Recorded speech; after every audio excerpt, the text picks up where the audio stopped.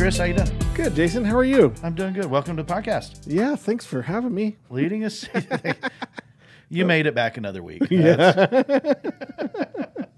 It's another great week. We get to chat with a new person in the mix. Absolutely. So Absolutely. I always enjoy this. So yeah, looking forward to today's guest.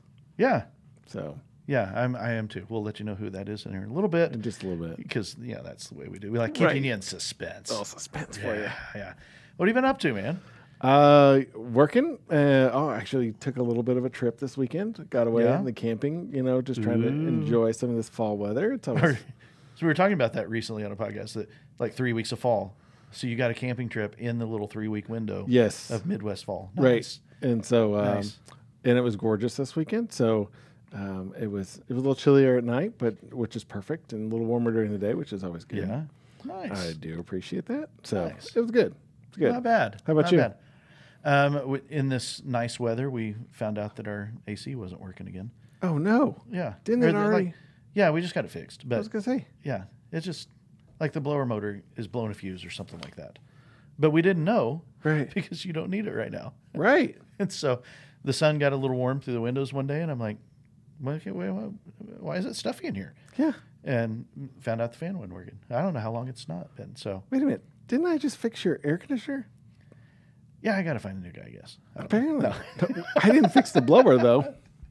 No, but we joked about, it always happens on a holiday weekend or on the coldest snap of the year or the hottest day of the year. This actually happened when you didn't know I needed it. Right. So, hey, I wasn't in town to fix it either. That's okay.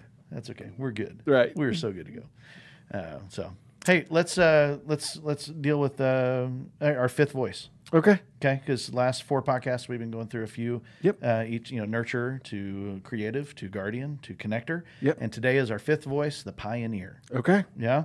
And our pioneer is the champion of strategic vision.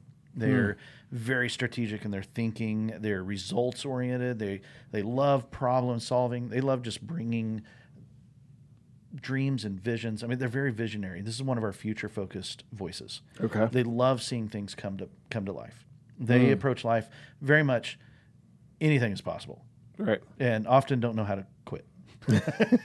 Because anything is possible. That's right. That's right. Why would you quit? They will just keep going and keep going and keep going and keep going. They're worried about, how do I win? How do I move ball down the court, down the field? Whatever your analogy you want to use, pioneers are the ones who want to win. That drive is very intrinsic. It comes from within them rather than, other people trying to empower them and motivate them. Yeah. You don't have to worry about a pioneer. They got plenty of it on the inside. They are very passionate communicators. They're able to want logic and systems into a vision and even abstract vision and things like that. They want to reach a beautiful future, a compelling vision of the future, and they're going to go for it. And they're going to bring their team along with you. Yeah. And, they know how to move all the right people, resources, process. They know how to move all those things like a chessboard or don't play Risk or Monopoly with a pioneer. Yeah, fair enough. They will destroy you, But they're the kind of people you want, leading the charge in your organization and your team. You want them out there in the front, paving the way. And, that's, they're powerful leaders. That's awesome. And thus, they have the loudest voice out of the dynamics of the 5 voices. We've been talking about that. The nurturers are on the quietest end. Pioneers are the loudest voice. Okay. Everybody knows when a pioneer's in the room because they will make it known. Very apparent. Yeah.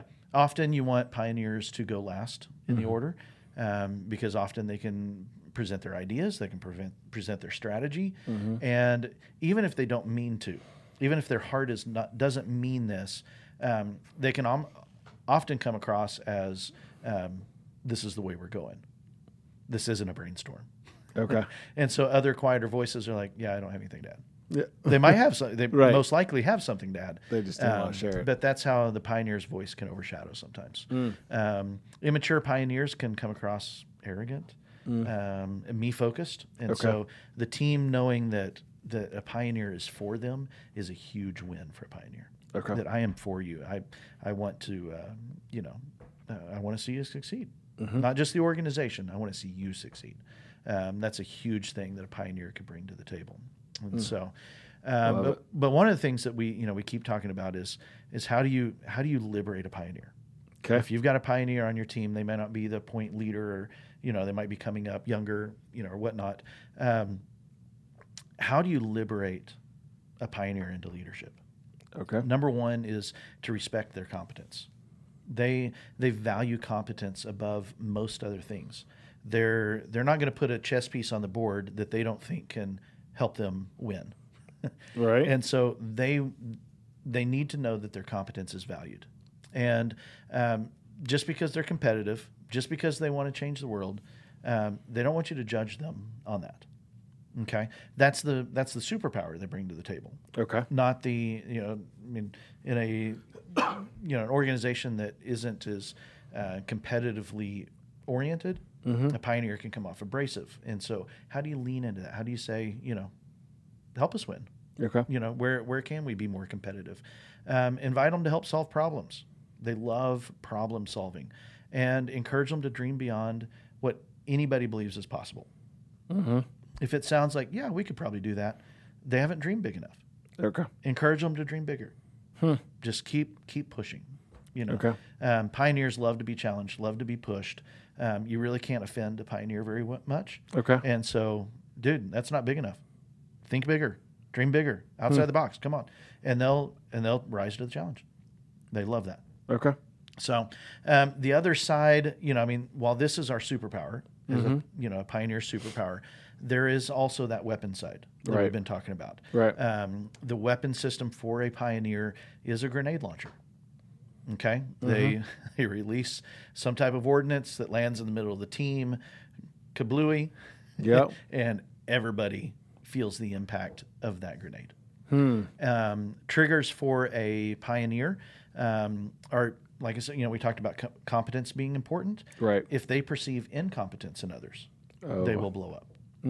And so if a team is underperforming to their potential, and the pioneer just can't deal with it anymore, that triggers them, and there goes the grenade. The whole team feels the impact, and the pioneer has just used their loud voice to kind of squash everything and everyone. Not just perceived incompetence in others, but what if people challenge your competence? I don't think you can do it. I don't think you can get there. You're going to see a pioneer bristle and feel triggered to use their voice as a weapon. And, somebody threatening the vision, which basically means, hey, I know I'm on the team, but I really don't want to win the game. That person's going to be off the team, or the pioneer blows up. And time is of the essence. We're here to win. We're on a limited time. The game clock is limited, and unless you're playing Monopoly, I guess.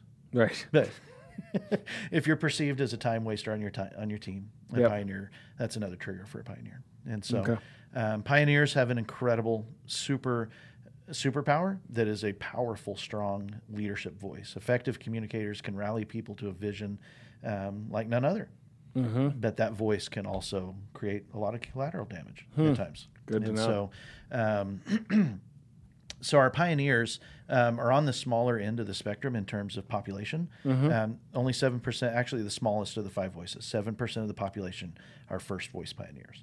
Wow. And so when you find one on your team, you can really lean into that to a strategic advantage. And they're great to have. So good to know. Yeah. So link onto your pioneers and challenge them to rise, and they will. That's and good. They will. That's good. Yeah. I always enjoy that fact that we go over the triggers too, because it's sometimes you never know what people, what they're leaning towards or what they're bent towards without knowing some of the triggers sometimes. Right. So that's really good. Yeah. So that's our pioneer. And that wraps up our 5 voices. Yes. We'll see what Thanks we do for next going week, through that again. Yeah, that was good. So our interview today, really excited about. Yes, so am I. Yeah. Adam Binkerd, who is the founding partner at 240 Solutions here in Indianapolis. Yep. They're in the people and culture space, helping organizations push into employee engagement Yeah. I mean, we've heard the silent quitting buzz lately a lot lot, of you that. know? Yep. And so how do we engage, how do we retain our employees, and Right. how do we build effective cultures in our organization? Right. And so I'm looking forward to hearing about this. Yeah. It's good stuff. Let's jump over and chat with him. All right. We'll see you back here in a moment with that.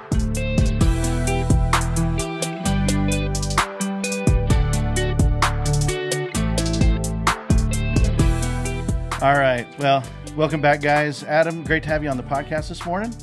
How you doing today, man? I'm good. You good? Happy to be here. Cool. Well, start us out, man. Tell us a little bit about your journey, kind of how you got to where you're at today, and Yeah, well, it's an interesting journey. I'll make it as short as possible. It might be unexpected, my particular journey, but it kind of starts. I'm a Midwestern kid with family from Kentucky, so you can probably hear it in my voice. The hillbilly through and through. I was raised in north central Indiana by the all-American family almost. I mean, my mom's a nurse. My dad was a factory worker. It's just me and my brother. Good Christian home. We're talking 4, 5 generations of godly Christian people.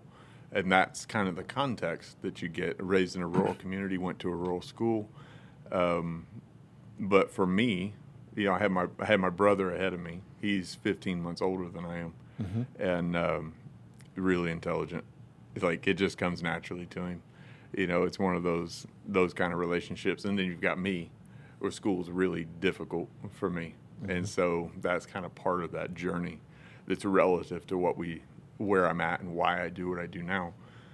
But it was in that process, right? So having him 15 months older than me. I get into any class and my teachers, they're going, "Oh, I just loved your brother." And I'm going, "Uh-oh, not good." I'm not him. And so I struggled pretty bad. Regularly heard from my teachers, you just got to try harder, right? Give it more effort, this kind of thing. Right. And so I had this really adverse relationship with education. And so there was that bit of it. On top of all that, at the age of 15, I was sexually assaulted by a family friend, a male family friend. And that trauma laid on top of something that I already felt like, I don't belong here. I'm not, right. I don't fit in, that kind of thing. Created this journey for me that was really just wrought with hatred and anger and confusion.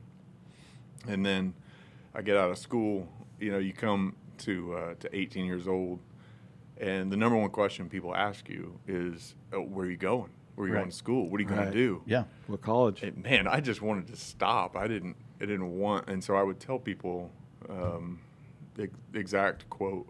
I would say, I don't need 4 more years to prove that I'm stupid. I already know that.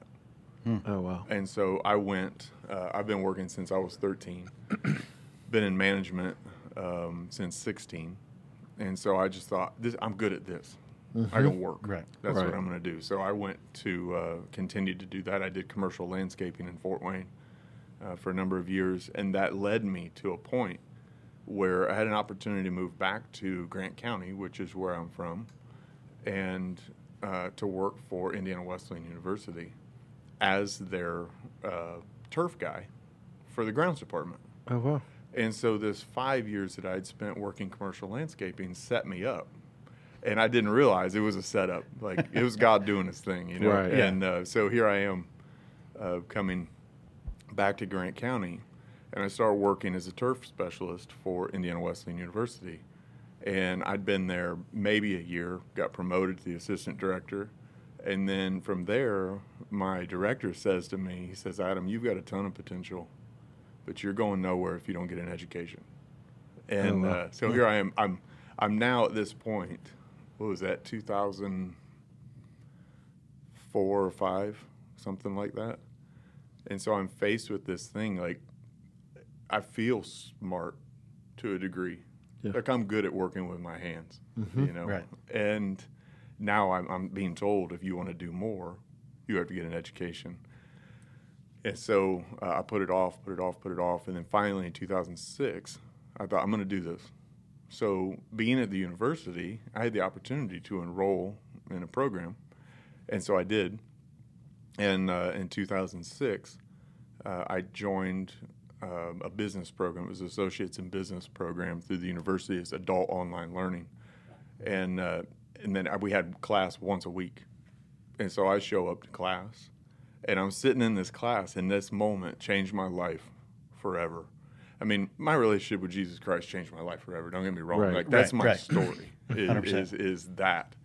But it was this moment that God used, or he circles me back to this place for education, which is super ironic because I felt so stupid. And I'm sitting in class, and the admissions person, her name's Stacy, comes in just to greet the class. Welcome. So glad you made it. You know, everybody's getting started on their educational journey. And she's speaking to the room, and she says, Indiana Wesleyan University creates world changers. And she says this, and I heard it with different ears. It was one of those God moments. And she's still just talking to the room. But when she said her next statement, she made eye contact with me. And she said, you can be a world changer. And something clicked, and it changed everything for me. I went home that night, and I thought, I'm going to change the world. And I didn't think I'm going to change my family. I'm going to change my community. I meant the literal world. Right. I felt in that moment, you can change the world. And it caused you to live differently.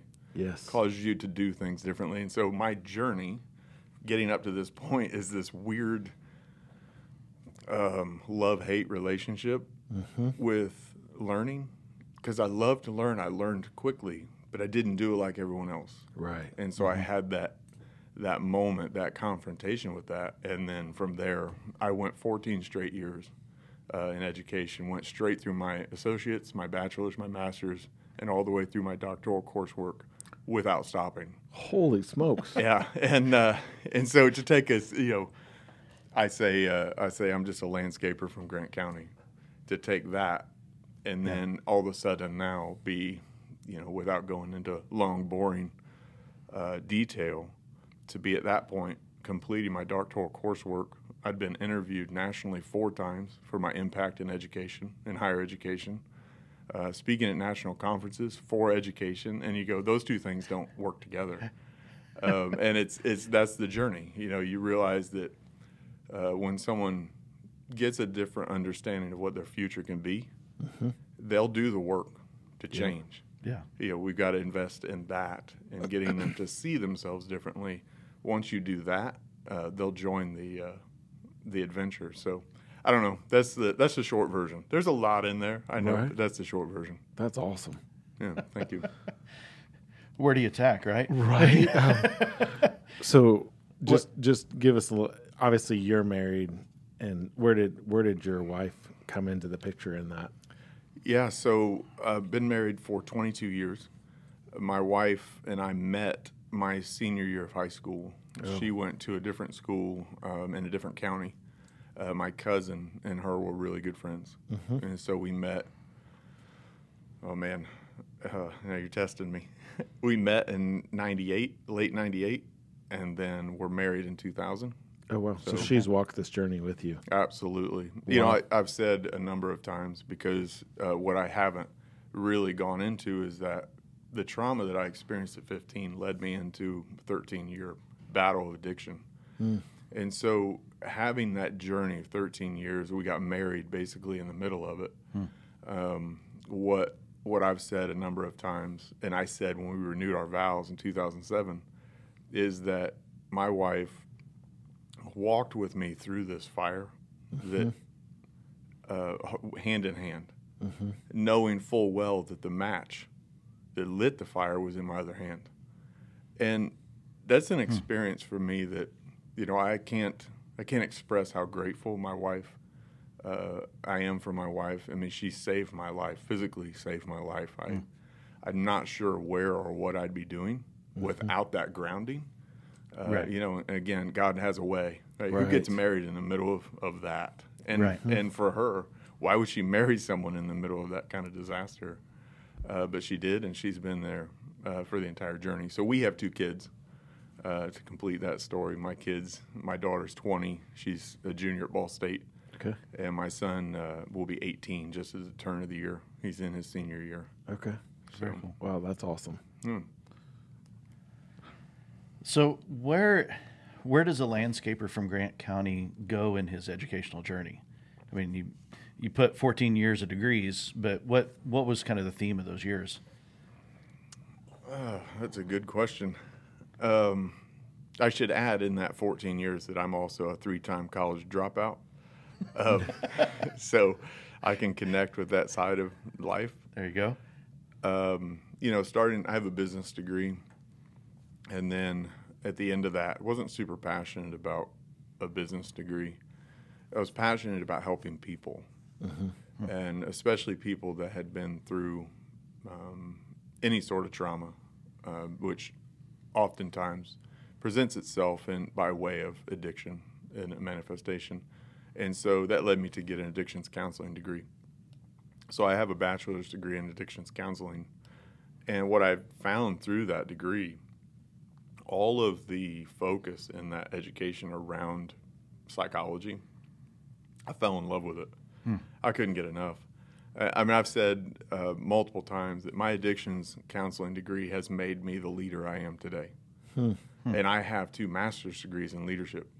So those degrees may have taught me a lot about the theory of leadership, and I could bore you to tears with that. But really what made me a better leader was understanding the psychology behind who we are, behind the eyes is what I like to say. It helped me to learn empathy and to understand, and then you connect that with my own experience. It certainly has made me a better leader. So my education is that I haven't finished my doctorate. I'm basically need to do my dissertation. So I have a master's degree in org leadership and a master's degree in advanced leadership studies. And then, one of these days there'll be a doctorate in there somewhere. I'll muster up the courage to finish it out. Yeah. Leadership as well? Just need the time. It is, yeah. Okay. Org leadership. Okay. Gotcha. So during all this time that you were at IWU taking classes, did you stay as assistant director? I did not. I worked in that role. I became the director of grounds and landscaping in 2008. Served in that role for almost 5 years. So it was 2012, middle of 2012, I left, consequently to start a school. I know this story gets more weird, doesn't it? The kid who hates education now is getting an education, and I left with one of the people that worked with me. His name was Roger Younts, to join 2 other people to start an alternative high school in Grant County, and it was a branch of the Crossing Education Center, which was based in Elkhart, Indiana. Okay. And so they were moving south and were developing across north central Indiana. And so I joined that effort, and we started a school there in Grant County. It was called the Crossing Education Center, which is now called Kenwell Academy, and is thriving, making a huge impact That's awesome. in the community.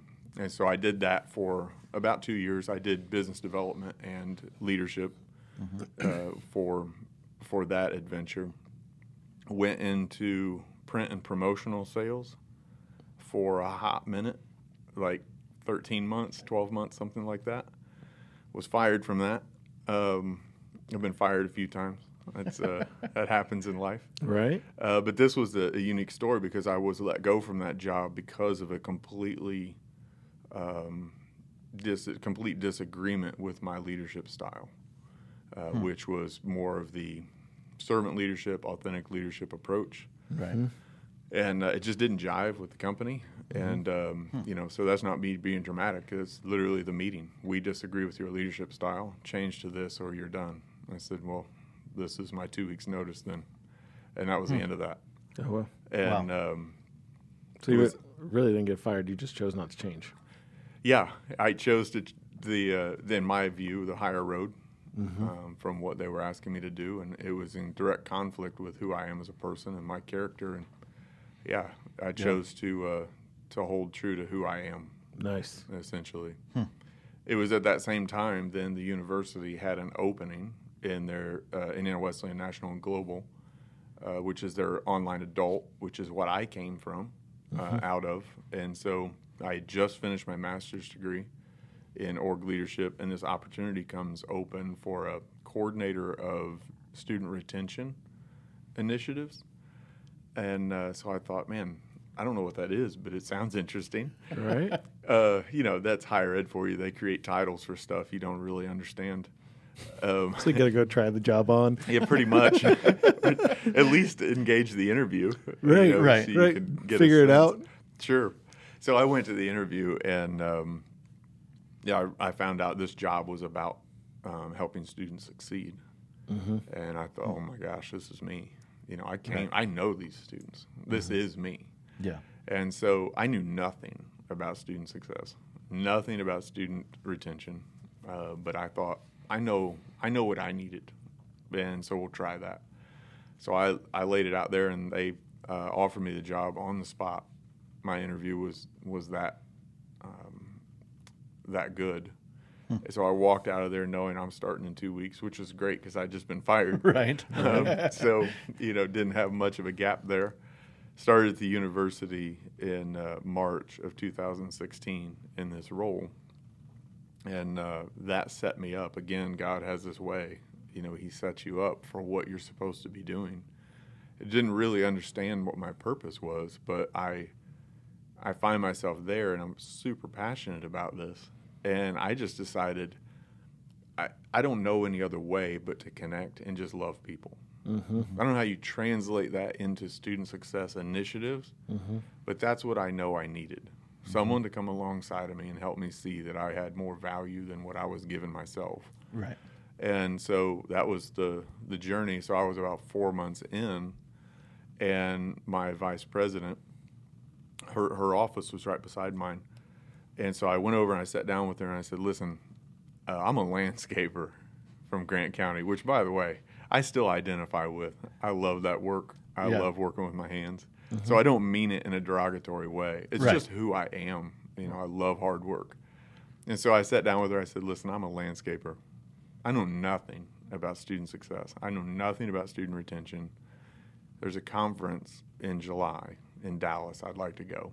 And it was for Ruffalo Noel Levitz, which is like the end-all, be-all for student success and all the admissions metrics for higher education.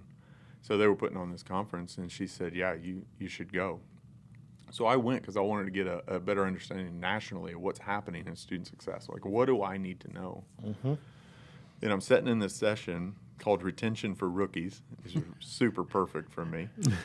And the guy is talking. He's giving this fancy presentation, all these really cool slides and Gantt charts and all this. And I didn't even know what a Gantt chart was at the time. But he presents this thing, and he makes this comment towards the end of his presentation that I wrote down. And he says, there is no universal strategy for student success. He says every student is different, every university is different, and every community is different. And, I wrote that down, and I thought, that's so good. That's so good. That's where I've got to sit on that, because I have to understand I can't just get trapped in understanding that I have to do it like everyone else did it. Right. So I left there feeling empowered. I'm like, this is good. So I get on the flight. This is Dallas. I get on the flight home, and again, God has a way. And so I'm reviewing my notes. It's a 3-hour flight. I'm reviewing my notes, and I come to this point in my iPad where it says there's no universal strategy for student success. And I hear it as clearly in my spirit as one could hear, you know better than that, son. And I thought, I don't know nothing. God, I know nothing. I don't know if you remember, I signed up for this, Retention for Rookies. That's what it's called. Right. Because I'm a landscaper from Grant County. Right. And so I said the rest of that flight just trying to unpack that. What was God trying to say to me in this moment? He led me to Genesis 1:26 that says, let us make man in our image. And it was in that moment, it was the rest of that flight home that created everything we're doing now and everything I did from that moment forward with the university. And it was the understanding that every person you sit across the table from, you already know something about them. Because if you can look them in the eyes, you know they're created in the likeness of God the Father, Son, Holy Spirit. And it's from that I can build from there. And so along that flight, God helped me to see student success strategies that aim towards helping students with time management. They aim towards helping students with study habits. Those things aren't bad, but they're designed to work to value instead of from value. And so what we decided is we're going to start, and every student that we encounter, we're going to make the assertion that your value is in who you are, and we're going to work from there.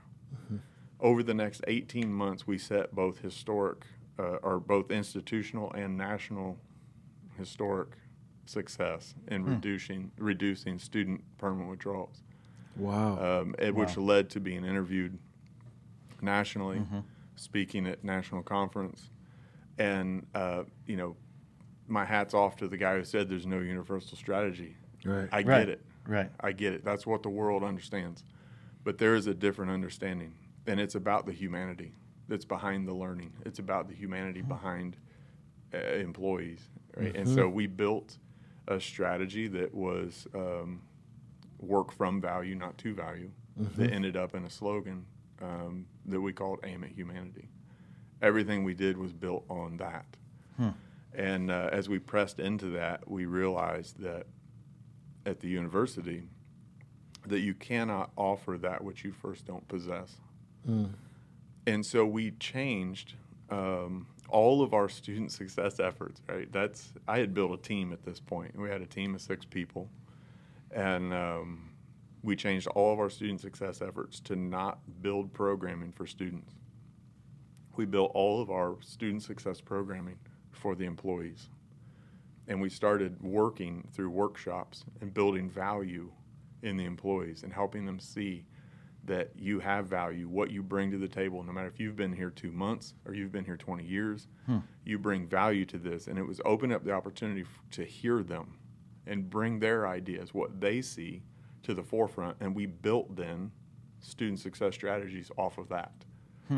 And so it really made a difference. And being interviewed, that's what they were getting. I was not only speaking at the R&L conference, then I was being interviewed by their VP of research. Right. And he's going, I don't get it. How are you getting these numbers? And I tried to explain it's all about community. It's all about understanding the humanity in the employee and how that translates out to the humanity of the student. Right. It didn't really, I don't think they really understood what I was getting at. But that's kind of, again, there's a lot in there. There's a lot that's happened. It's hard to explain how much has happened in such a short amount of time. Yeah. But it's all of that revelation, all of my relationship with education that's led us to what we do now, which is just focus on humanity. Yeah. So you're not at IWU any longer. So tell us about the last few years. Yeah, and catch us up to the current stuff. Because we haven't even hit present time yet. Yeah. Right? No, real close. So I was let go from the university, unfortunately, in the beginning of 2021. COVID had a way with higher education. Totally messed things up. Yeah, it was. That was rough. So being let go, my wife and I both worked for the university. We were both let go on the same day. And, we lost 100% of our income in a moment. Right. Oh, wow. And it was in that moment that we took about 4 weeks to really settle in and go, which way's up? What do we do? I'd had success in higher education, so that was an option. I had some offers out west to come and join teams, and I didn't want to move. There's some things about me that the more you get to know me, the more you understand that when I say I'm a landscaper from Grant County, what I mean by that, the heart of it. And part of what I've come to understand is that Grant County is the second lowest socioeconomic state or county in the state of Indiana. Really? And coming from a place of not having much, we basically were broke growing up. And so coming up out of that, realizing anybody that can bring change, positive change to Grant County, typically leaves because they get these opportunities. Right. They end up across the country or whatever. And so I said no to these offers because I wanted to be in Grant County. which Right. is where I still live today. And so we committed there. That was step one. And it was like, okay, what are we going to do in Grant County? And my options were pretty slim. COVID wrecked a lot of things, so a lot of layoffs were happening. And so we decided, well, let's just start a business, because that makes sense when COVID's happening. Why not? Yeah, let's start a business built on the idea that we should all be face to face. I mean, that was basically the premise. Right. Is bring people together, build community. And so we did. We set out to start a business. We started 2 businesses at the same time, my wife and I, 240 Academy and 240 Solutions. 240 Academy is a leadership, character, and soft skills development program targeted towards high school students. And then 240 Solutions is a consulting firm that's built to increase employee engagement by focusing on those things that we learned during our time at the university, which are really three areas of focus: shared purpose, vulnerability, and belonging or psychological safety. And so that's what we did. We set out to do that, but the emphasis when we started was on 240 Academy. Seemed like the easier sell, right? Who wouldn't buy leadership development for high school students? Right. Right. It turns out everyone would not buy that. So In COVID. in Yeah, COVID, in the midst of COVID, yeah. in COVID, and honestly, I think even out of that, it was tough. What we found is, trying to pitch this as a direct enrollment. Parents were looking and saying, "Listen, my kid's in public school. Public school pays for everything." Right. And public school's going, the state doesn't give us money for that. The parents should pay for it. Hard to run a business when nobody wants to pay for the service. Right. Right. And so we were about 8 months, 8.5 months in. It was August of that year, 8.5 months into that journey. About at that point, maybe 5 iterations of the academy, just trying different things. Had made a whopping $350 in revenue, and then it was at this point of confrontation. I said, "What are we going to do?" My wife had gotten a job in June, but that's it. So our income had just started. Oh my goodness. Again, and so here we are at that point to make a decision, this inflection point for the business. And my current partners, Sarah Spangler and Scott Pittman, I used to work with at the university. I had been talking to them, and they had done a few things with us, helping off and on. And I talked to them and said, I don't know, I don't know if we're gonna make it. And so we had this meeting.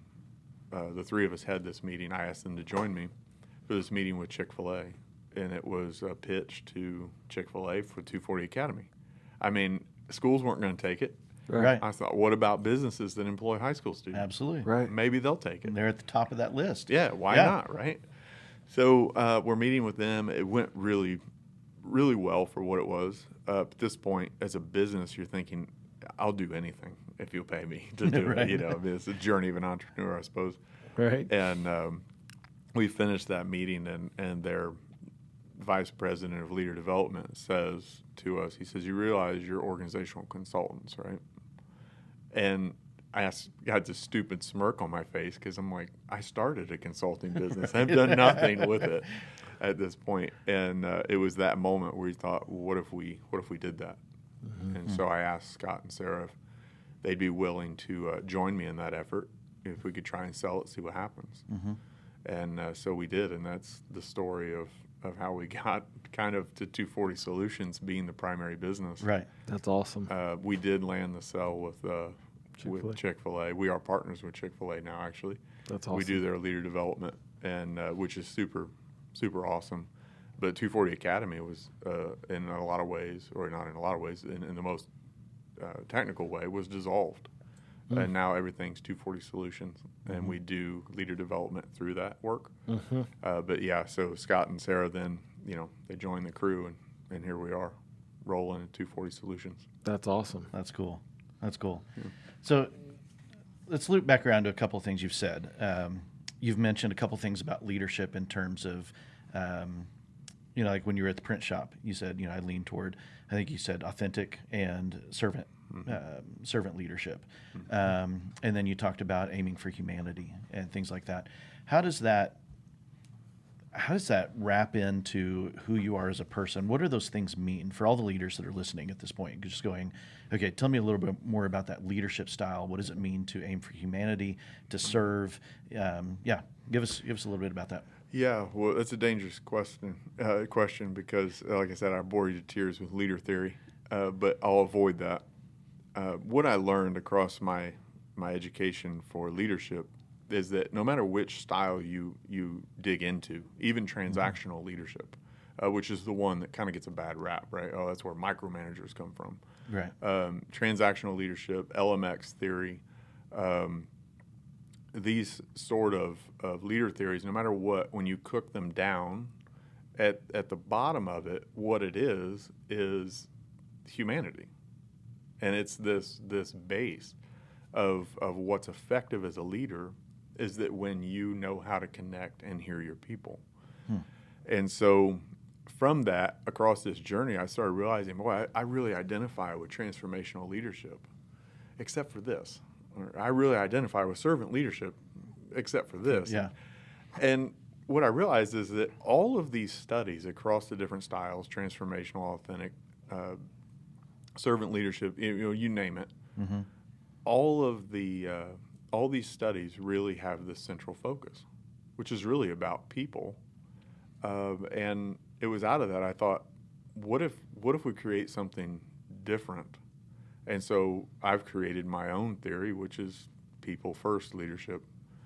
And I think out of that, what that means, so if you dig into any of the others, you'll find this if you're looking for it, people first leadership, and we hyphenate that because it's an understanding that as a leader, every employee I have, every superior I have, every peer that I have, every vendor I meet with, they are people first.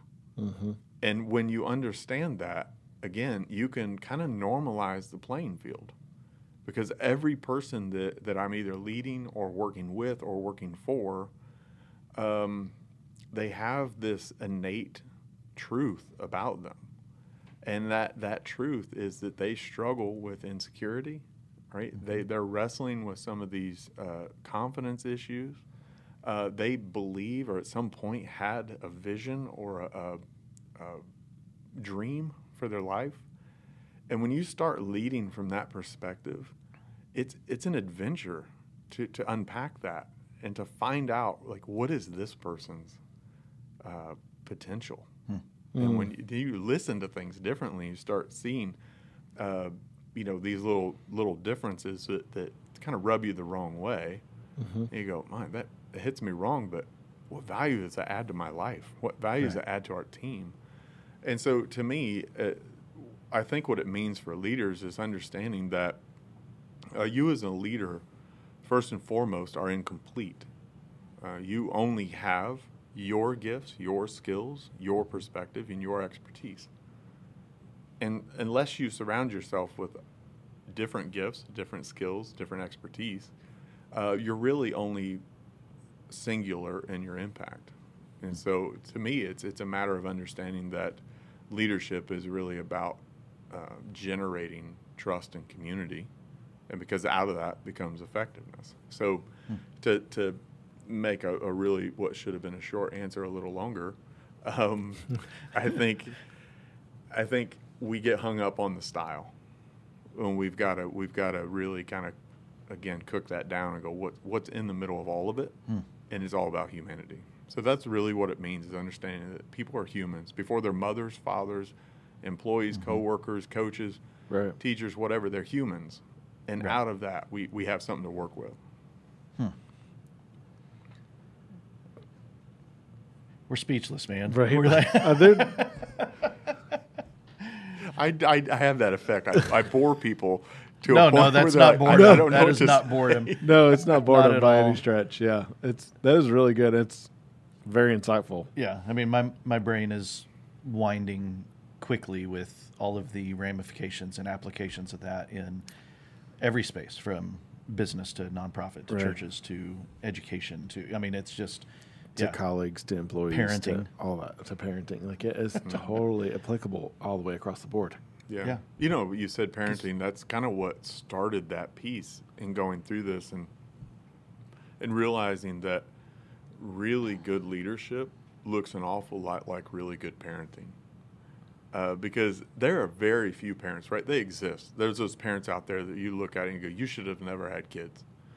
Because they're just disconnected. I mean, right? We've met them. Right. And I'm not talking about the ones that don't discipline their kids. I'm talking about the ones that walk away. Yeah. Right, the ones that Yeah. really don't care about their kids. But those are a smaller group. And Yeah. while we may disagree in our parenting approaches, what is generally true is parents want what's best for their kids. But we don't do that as leaders. We want what's best for you as long as it's best for me. At some point, that's the essence of servant leadership. What's best for you shouldn't matter. It's not about me. Right. It's about you. And so there's this kind of thread that it started pulling on and going, wow, good leadership looks like good parenting. What does that look like? And what it leads you into if you're willing to do it. The thing is leading this way takes a ton of intention, and it takes twice as much courage. Twice as much courage as it does intention. Because it pushes you into this space where I say, I'm working with this employee, this coworker, this authority. Am I willing to accept the fact that they might just need a hug, right? And I will use quotes around that because I don't mean physical contact. I mean they just might need to be told they're awesome. Right. You're great at this, and we don't do that as leaders because if I do that, and what if you get a big head? Right. What if now you think you know more than me? Well, newsflash, they do. Yeah. Right? You've not been doing, I've said this as we do consulting now, to a number of different industries, from fast food to roofing to education, and a lot of stuff in between, is saying to leaders, after you've been out of a job, out of a role in your business for 6 months, you are irrelevant. But we don't lead that way. Oh, I used to do that job. You need to do this, this, this, and this. Right. Well, Right. What if you just shut your mouth and ask the person that's doing the job, how do we do this?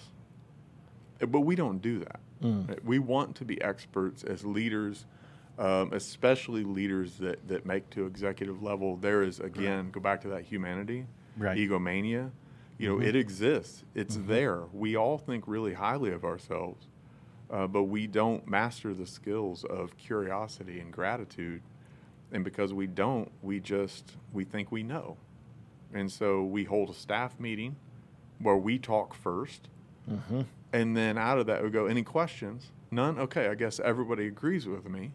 Yeah. When likely 75% of the room is sitting there going, I think you're an idiot because you don't know A, B, and C. And if you make that decision, this is going to happen.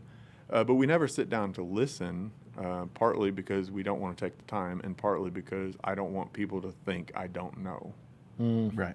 And that's a tough place to be. So it takes a lot of courage to sit down and start there. Yeah. You know, to look at an employee and say, listen, Jason, I don't know.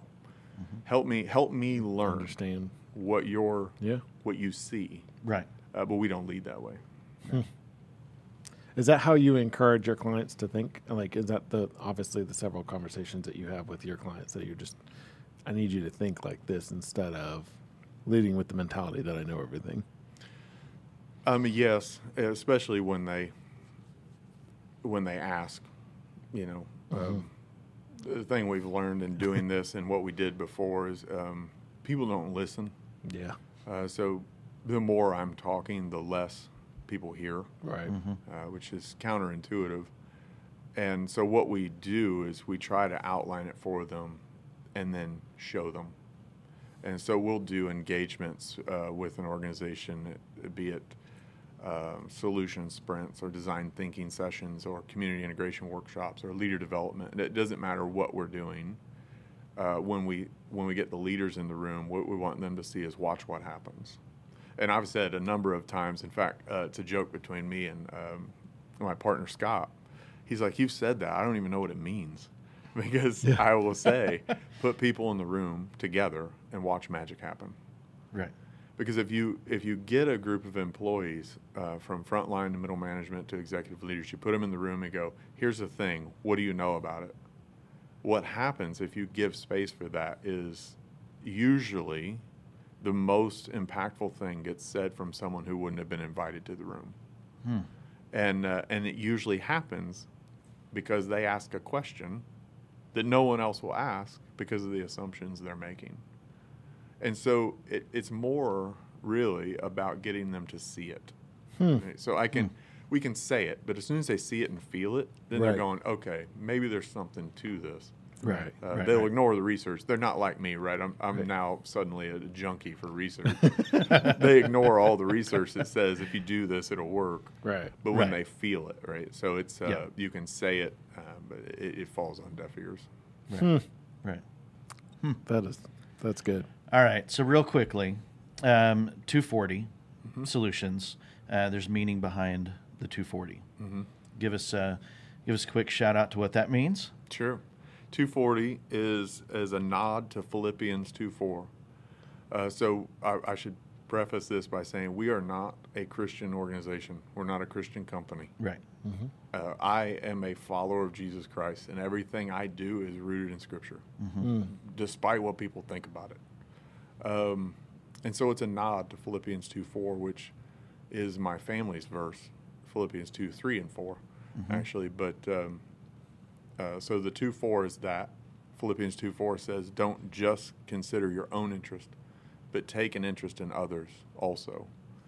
And that was the premise of what I had been learning out of this leader theory that I was kind of continuing to develop in my head. Right. And hopefully you've heard that across this conversation, is this idea that my interests matter, right? I can't devalue myself. Right. And that's what it says. Don't just consider your own interests, but take an interest in others also. And I like the way that's worded, take an interest. That means I have to be intentional Right. to learn about someone else. And so that Philippians 2:4 for me represented people first. You know, it's this idea of there's something interesting there about people. And so the zero is added for a couple of reasons. The funny reason is because 24 solutions sounded really stupid. 2.4 solutions sounded worse. So 240 kind of flows off the tongue a little bit. Right. But the more serious version of that is that there's no exceptions for us. It's people first, no exceptions. That's what the zero represents.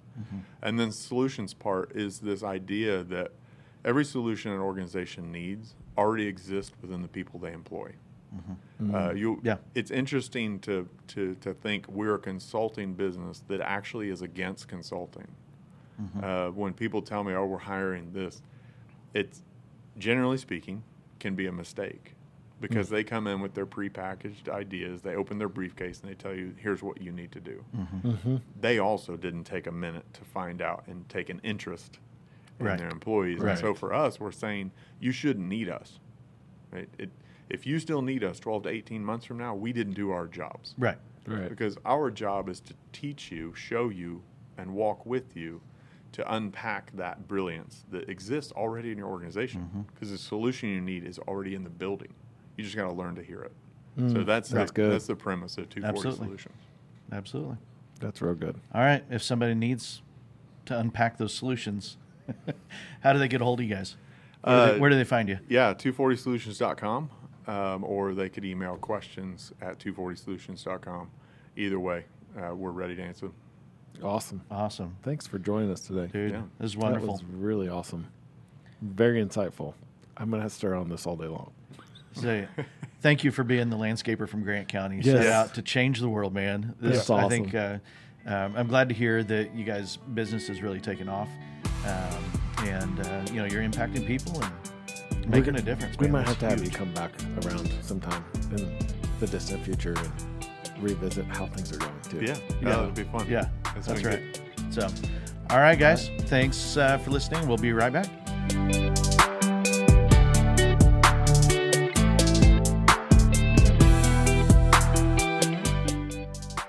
Jason, I feel like I didn't say very much during our podcast, but I honestly, even after we got off and hit end on the record, it was a great time talking with Adam, and just all the amount of things that I was thinking about that was going through my head. Like, Right. I know we're on a podcast. You're probably not looking at my facial expressions, but I was thinking about a lot in the midst of that podcast, and it was hard to try to think about questions. Yeah. Because there was just so many good things about it, and so much. I mean, just an awesome leader that's going out and trying to encourage other leaders. Right. I love the people first style of leadership. I completely agree. I mean, if that's not in a book somewhere, I think he needs to write that chapter. I agree.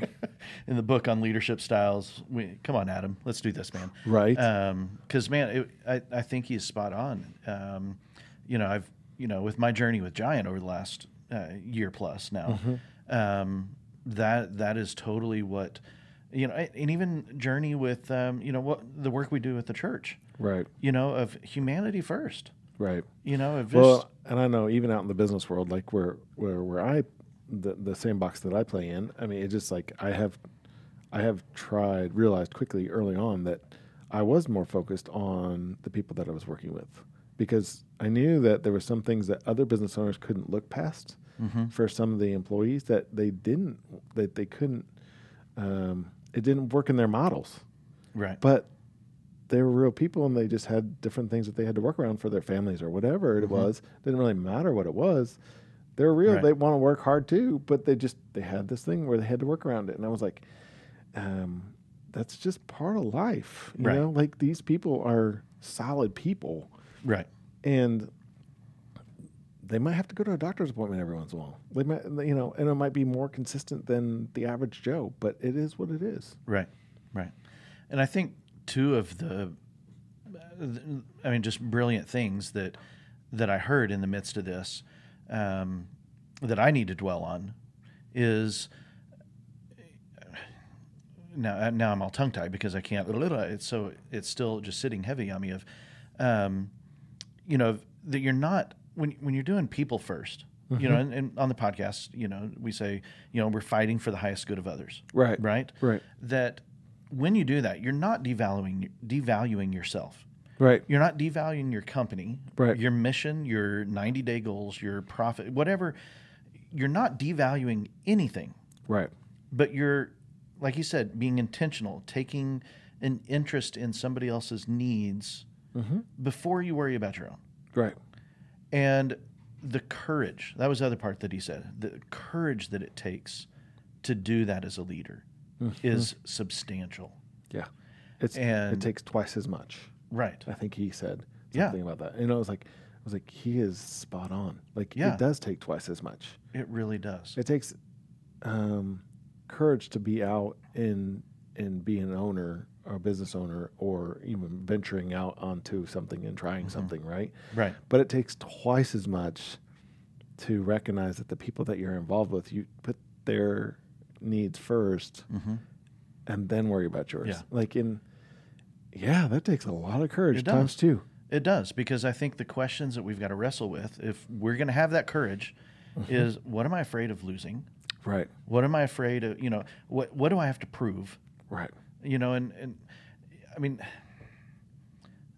we have to take the courage to overcome those, that self-preservation type, of, I'm going to lose something. I've got to prove something here. We got to overcome those moments and have the courage to look into others first. And I mean, if you think about that, like, even breaking it down to the basics, like what if, are you willing to lose your house over it? I mean, To consider others first? yeah, like, It's and a hard question. It's a hard question. I mean, and I don't know that you have to go to that extent of it, Right. but wrestle with it. Right. Wrestle with the idea that I could lose my car, or I could lose something of value to you, and it might not necessarily need to be that deep. Well, and it might be, if I fight for the highest good of this employee, they might waken up, they might awake, whatever the right adverb or whatever. Right. I got They you. might suddenly realize, Right. oh, there's a greater opportunity for me elsewhere. And so by fighting for the highest good of that person, they end up leaving. Yeah. Okay, well, that also means they weren't the right person for your company. Right. And so by fighting for their highest good, you're actually fighting for the highest good of the company because somebody's going to step into that position that is designed for that position. That's exactly right. Assuming you Right. are able to find the right person, right? And so it's really counterintuitive that it does work. Yeah. And we don't do it because it works. Right. We do it because people matter. Right. And and those conversations, those realities are also very scary. Yeah. Like I don't know that I can walk away from the conversation. I mean, his comment about it's twice as much courage. Like you need twice as much courage to do this, Right. to do this right. Right. Like Right. it's just, this is real. Yeah, it is. Yeah, it is. Well, as you can tell, we're still processing this. Right. Yeah. And send us your questions. Like we'd love to chat with it. I mean, if we can, let's process some of the questions. You got some questions, let's throw them back out here and we'll have a little podcast where we can talk about it. And just because if there's something you're struggling with or there's something that you're thinking about and it's hit home with this podcast, shoot us some questions. Let's talk about it. Absolutely. Yeah. Like, subscribe, review. Podcast at exonimo.solutions is the email. Yep. And we'd love to hear from you. Thanks for joining us today. You guys live with courage. Yes. Fight for the highest good of others. Let's do it. Sounds good. All right. See you next time.